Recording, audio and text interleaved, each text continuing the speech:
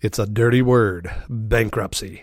If you've done it, you don't like to talk about it. If you've never done it, you might look with contempt on those who have. But I'm about to tell you why bankruptcy is more important to those of you who are financially strong than for anyone else, and for a reason you'll never, ever guess.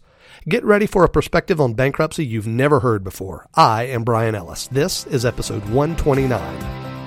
You're listening to Self-Directed Investor Radio, America's only podcast exclusively for affluent, self-directed investors, where each day of the week you receive innovative investment strategy and deadly accurate market analysis that's untainted by Wall Street and unblemished by government propaganda, all in 7 minutes or less. Coming to you now from iTunes, Stitcher, and SDIRadio.com, here's your host, Brian Ellis. Hello, SDI Nation. Welcome to the podcast of record for brilliant, discerning, self-directed investors like you. Apologies once again for the raspy voice. The respiratory challenge is really taking it out of me, folks, but thank you for being here and putting up with this less than optimal sound. I'd like to begin with an interesting announcement from the IRS. Apparently, they will no longer accept checks for tax payments in excess of $99,999,999.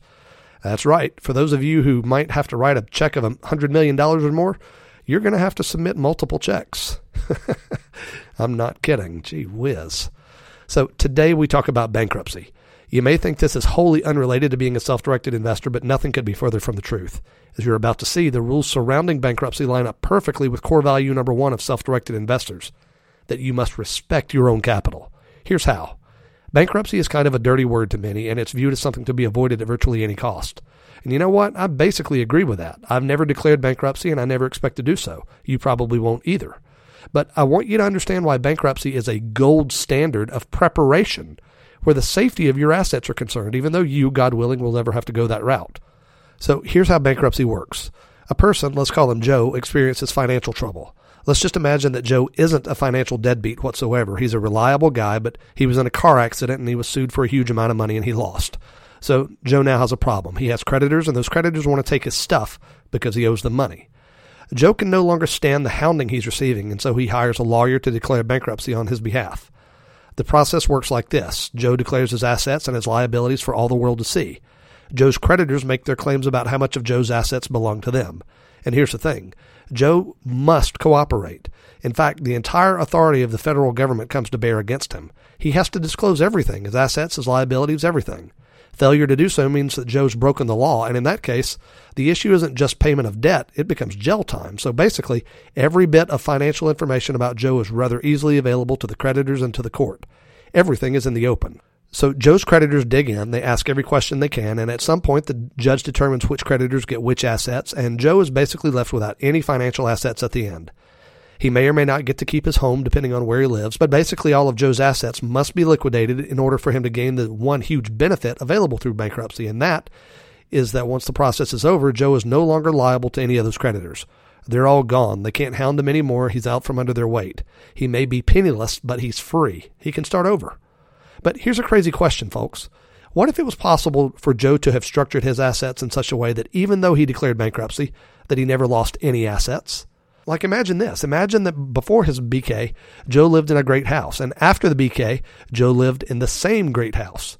Or imagine that before the BK, Joe had 2 or 3 great cars, some large bank accounts, including a sizable retirement account, and other valuable toys like boats and a vacation home. And after that BK, Joe still has all that stuff and could use it any way he wants. Well, how could that happen, you ask? Because wasn't Joe forced under the force of law to disclose every single asset he owned and to liquidate all of those things in order to be protected from his creditors? So why did Joe seem not to lose anything at all? It's because Joe didn't actually own any of that stuff to begin with. He was smart ahead of time. More specifically, Joe's attorney was smart. His attorney designed a plan in advance such that in the event Joe ever had to face an intense financial inquisition like bankruptcy or tax audit, Joe could honestly and legally disclose his ownership of assets as being nothing. Zero, zilch, nada. Even though he clearly has a wonderful lifestyle both before and after the BK proceeding. And if Joe owns nothing, it's tough to take anything from him.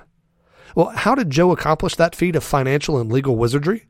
Well, there are a number of approaches to doing it, but one of the most common and legally proven approaches is to use a well-structured trust of some sort, which holds those assets for the benefit of Joe and his family. I'm not going to get into the legal minutia of trust because I'm not a lawyer, and that's a profoundly complicated area. If you're looking for a referral to a lawyer who is extraordinary at this stuff and in whom I have profound confidence, feel free to email me at feedback@sdiradio.com and I'll hook you up. The point I do want to make, and which is overwhelmingly relevant for you, is that you, as an affluent individual, are a financial target. If a beer-swilling hourly laborer whose entire portfolio consists of the $258 in his checking account, well, if that guy is in a car wreck, there's not going to be a lot of ramifications. Why? There's no value in it. Even if he's sued and he loses, there's nothing for anybody to win from him. But you're different. You may not see yourself as wealthy, I don't know, and maybe you're not rolling in an extra $20 or $30 million, but the truth is that the average listener to this show is certainly affluent, with well above average financial assets. And even though you may not feel wealthy, you do have assets that are at risk unless you protect them. And again, I submit to you that the gold standard of protection of your assets is this.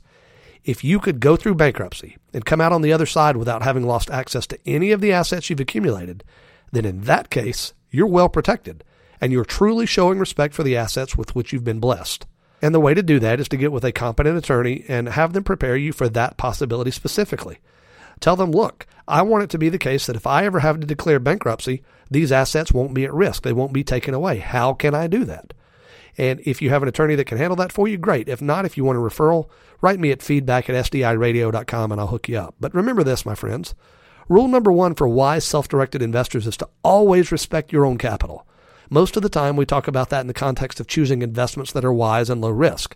But today's perspective, that of showing respect for your capital by structuring it in ways to protect it from financial predators, well, that perspective is just as relevant, just as valuable, and more important now than it's ever been. My friends, invest wisely today and live well forever. Thank you for listening to Self-Directed Investor Radio with Brian Ellis. Don't miss a single episode. Be sure to subscribe to Self-Directed Investor Radio right now on iTunes, on Stitcher, and at SDIRadio.com. Your feedback is always welcomed via email at feedback@SDIRadio.com.